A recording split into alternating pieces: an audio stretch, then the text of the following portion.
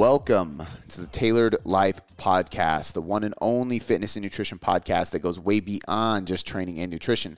I'm your host, Cody McBroom, and today with me I have Dr. Brandon Roberts, the Chief Science Officer of Tailored Coaching Method. What you're about to hear is this week's research review. Every single week, we're going to bring you a short 10 to 20 minute podcast breaking down one specific topic, diving into all the research and teaching you as much as possible and giving you application takeaways to use this for a science-based approach. So stay tuned and get ready for this week's research review. All right, so today we're going to talk about meditation, and I'm excited about this one because I get asked about this all the time. Meditation has been one for me that has been something that comes and goes out of my routine. It's something that I will admit that I struggle to keep consistent on a daily basis. I've been better about it as of late, but there's periods of time where I just skip it altogether. And I think a lot of people get into this mindset of I'm not stressed, I don't need to meditate. But what I've found is it's much more of a prehab than a rehab. It's much more of a thing that I practice daily because it creates stillness and clarity. And then I have a lot of good ideas when I meditate because I'm actually bringing things down and calming down, and I'll journal afterwards. But more than anything, it allows me to handle stress that's going to be thrown at me later on. But the main reason I'm excited about this is because I'm hoping you bring a little bit of action and science into this, because I know a lot of people always want to talk about the science behind meditation, and I'm really not familiar with much, to be honest with you. I always kind of looked at it as a weird hippie thing. I pictured somebody sitting on a rug crisscross, with their fingers up, humming. And that's not always the case. But once I started seeing all these very successful people and happy people meditating, I just didn't even care about the science. I just looked at it and was like, there's no way this is a coincidence that all these people I look up to and study from meditate. So I'm going to give it a shot. And it's been a really, really cool thing in my life. But I'm curious of what you put together and what kind of science we can drop for the people on this. Yeah. So I've been kind of the same thought, and that is maybe I don't really I don't stress easily. I don't need meditation necessarily. It's hard for me to stop thinking. So to stop thinking just seems painful. Yeah. So I did dig in, and there's one meta-analysis. It's huge. It's in JAMA, which is the big giant health journal. When you see stuff in JAMA, it's usually pretty good. And I didn't want to get too deep into it, but what they did was they collected all the trials, randomized controlled trials, and non-randomized controlled trials, which is important because sometimes we do things that are not randomized, and it's okay. So 47 in total, over 3,000 participants. And they looked at their different kind of outcomes. So they had anxiety, depression, stress, mental health, quality of life, substance abuse, eating habits, sleep, pretty much anything you can think of. This thing was a huge paper. And they essentially found that meditation, not a specific type, but meditation in general, reduced all of these bad things like stress, depression, anxiety, everything that I just mentioned. And it was a moderate effect, which when we do meta-analyses, we compare, your intervention group to your control group or whatever your other group is, and then you divide by the standard deviation, which is just a variance factor. So it doesn't give us a percent necessarily, but a moderate effect is about as strong as, actually it's probably a bit stronger than creatine would have on your performance, or caffeine. So it's pretty strong. Yeah. And it's obviously free. That just takes some time. So the reviewers or authors also found that the best type of meditation, looking a little bit deeper, was this mindfulness meditation. And that's kind of you hear people say, be present, kind of control your thoughts, label them, and things like that. That's was starting to show some stronger benefits than some other types of meditation. Now, I'm not going to sit here and pretend I know the 30 to 50 types of meditation, or however many there are. I did pick out a few because I've used some of these, but that was kind of the sum of the evidence. Meditation is good, better than I thought, better than most people think, and something that you should probably use. And in fact, I would not be surprised if in the next 20 years, we'll say, it's part of the AC, the guidelines for health, right? Your general guidelines are eat vegetables, so many vegetables, exercise daily. Like I would not be surprised if meditation was in there in the next 10 to 20 years. Yeah. So very strong. That's super strong. One question I have on this too is, I mean, one, for context for people, even if you're listening, you're like, yeah, but I'm not stressed, so I don't need to lower anxiety. Again, it can be preventative as well, right? That's a big key. But when you say mindfulness, what does that mean, first of all, for the people listening? And then also, did they monitor, like, did they put in the study, was it guided? Was it, because I'm always curious of, you know, I've had people tell me that meditation increased their anxiety. I'm like, well, how are you meditating? And they're like, well, I just lay down and I try not to think. And I'm like, well, first of all, you can't not think. That's like your brain is going to think. Like, so you're going to be thinking about something. It's more about redirecting your thoughts to remove negative thoughts, right? And so and that's probably the mindfulness aspect of it. But sometimes people need guided meditation to even know how to do that. But I'm just curious, did they give them guidance? Did they use an app that like walked them through it, or? So this meta-analysis specifically just took everything with meditation. So there was no like specific types that they looked at. Like I'm multiple. sure there are other analyses that have looked at specific outcomes. This was just like the best one I found. I was like, okay, we got to talk about this one. But you're right, there are different types of meditation. And so like, for example, the first one I used was kind of this breathing meditation where you like focus on your breathing, right? Deep breaths, calm shoulders, things like that. So that was in there. The body scan where you kind of go from your head to your toes and kind of touch each body part and think about it was one that was included. And then kind of this observation meditation, or like observing thought meditation, where like you're sitting there quietly, relax, and as a thought comes up, you kind of label it and say, okay, this is what I'm thinking. And then you just kind of like slightly push it away, right? And you kind of like don't think too much about one thing. So again, I'm not like some super meditation expert, but I think it's shown to be very beneficial. And now that I've kind of dug in a little bit surface level, I'm probably gonna dig in some more. So we might have to cover this one again in the future. Yeah. And I love it. Was there, the last question I have on it, and then I'm going to share some of my thoughts on how I meditate. Was there any noting of how long? Because I've heard random people throw out numbers like, 17 minutes is where you start to see relief of anxiety. And you're like, okay, where did you pull that number out? So people always ask me, and I'm like, do you have 3 minutes to spare? Yes. Okay, start there.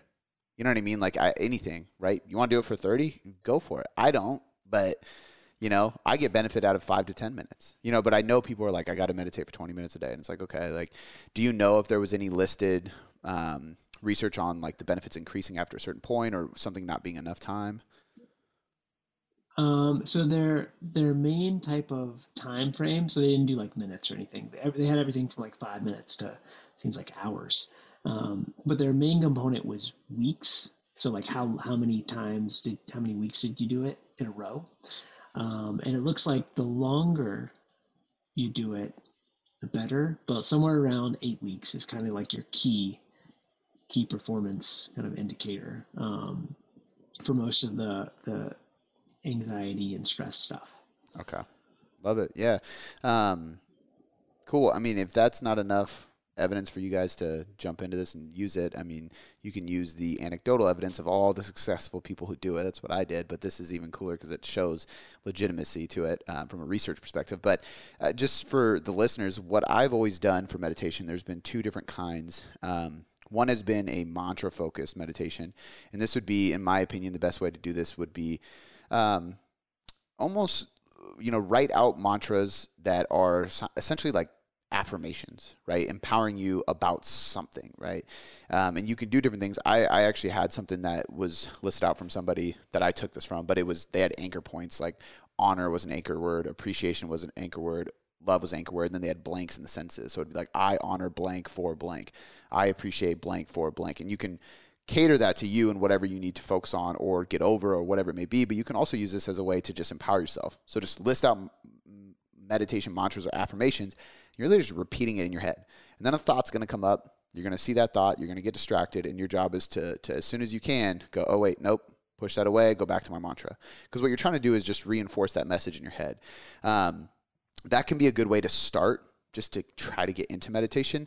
Now I tend to do a little bit more of the body scan or the observation style. And the way I do that, and this is the reason I do this, is more because I am a creator for a living. That's what I do. And so for me, I usually start with a few thoughts I want to meditate on. And this can be really helpful for people. It can be a person, it can be a struggle, it can be something you're trying to create, something you're trying to build, something you're trying to work through. And you take that thought and you meditate on it. And you spend 5, 10, 20 minutes, however long, sitting on that thought and letting your mind see where it takes you and really mapping it out. And you can be very creative with this process and really try to visualize whatever it is that you're creating.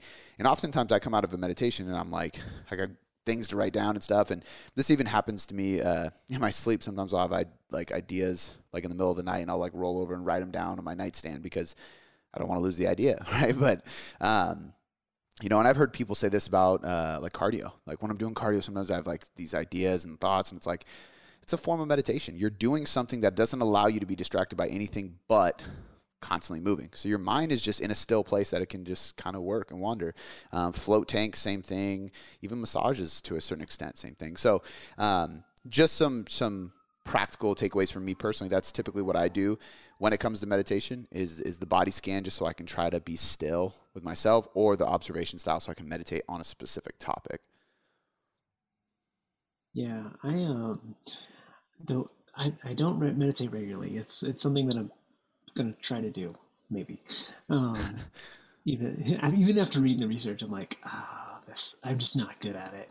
But when I was successful, it was shorter. So I started with like just a few minutes, right? Three to 5 minutes. Then I think I worked up to maybe 20 minutes max, a couple days a week. But I would use candles and kind of, I can't forget the word for this, but just kind of watch the candle dance. So that was my way to kind of get, not through it, but to relax a little bit, was to focus on the candle flame versus like my thoughts that are creeping up towards my head. So that's helped me. I do really think it's interesting, and it would be, we don't see it in like the research that I'm really in. Like obviously hypertrophy nutrition stuff is just not like, where's meditation, right? So it's like this whole other world of psychological research that's just quite fascinating. Yeah, absolutely. I think you should start getting into it again, only because I was very resistant to it, but what I've noticed is, honestly, for me, it's still to this day hard to get into it. Like once I sit there and I start, it's just like hard for me to slow down or not want to open my eyes or hear the fan going and be like, oh shit, was that outside? I heard something over there. And like, I'm just thinking about everything but nothing, or what I should be thinking about during the meditation. But it's always like when I finally get deep into it, breathing and I'm chilling, then all of a sudden I start having a lot of creative thoughts and ideas, and it ends up working really well to just honestly better for creative thinking. This is the same reason why a lot of people that create content or write any written content, I often recommend reading fictional books, because if you can really get into a fictional book and just observe how great that author is for creating what they created, which is completely false. It's fiction as can be, like Harry Potter, the world of Harry Potter. How the hell do you create all those little intricacies, the languages and the spells and the different creatures and the dorms and all that shit? I don't even like Harry Potter, but I can respect it so much. And like learning from those kind of authors allows you to be a better creative writer. Well, I think meditating allows you to be a better creative thinker. And if you can be a better creative thinker, you can communicate better, you can build things better, you can work better. It's just, there's a lot of benefits to it outside of just obviously what is shown in research, reducing anxiety and stress. Yeah. So. Yeah, and I'll give myself some credit. I read a ton of like fiction books. Like I've probably read like 12 or 15 this year. And not like baby books, like 400-page, like series books. And it's something that I use almost like meditation, but it's not, obviously, to just like turn off the science. Yeah. Turn it off. You're good. Yeah. You know? Well, and that's actually a good point too, because for people listening too, if we really like break down what is the point of meditation for you, you can find other ways to do it if meditation is too difficult for you. Because if it's just a matter of stress and anxiety relief or turning things off, exactly like a form of meditation for me is when I'm driving, listening to hip hop or metal instead of a podcast or an audiobook where I'm trying to learn. Because all day it's just information. And then I get in my truck and I have some alone time. Guess what? More information. But every once in a while I'm like, all right, turn on something that's screaming at me with a really loud guitar and drums, and I can just like zone out. Or going on a walk without my headphones. Just listen to birds and stuff like that, which sounds very like woo-woo, but it's a form of meditation. It slows you down. It allows you to turn things off, and I think that's a huge takeaway. So I'm glad you actually brought that up. Yeah, so sure. Cool. All right, guys. Well, if you haven't been yet, try meditation out. If you have any questions about meditation, go ahead and send us anything, because I'm sure Brandon's going to dig deeper into this, and maybe we'll do some further research. Otherwise, I would just look up how other people meditate and start it yourself.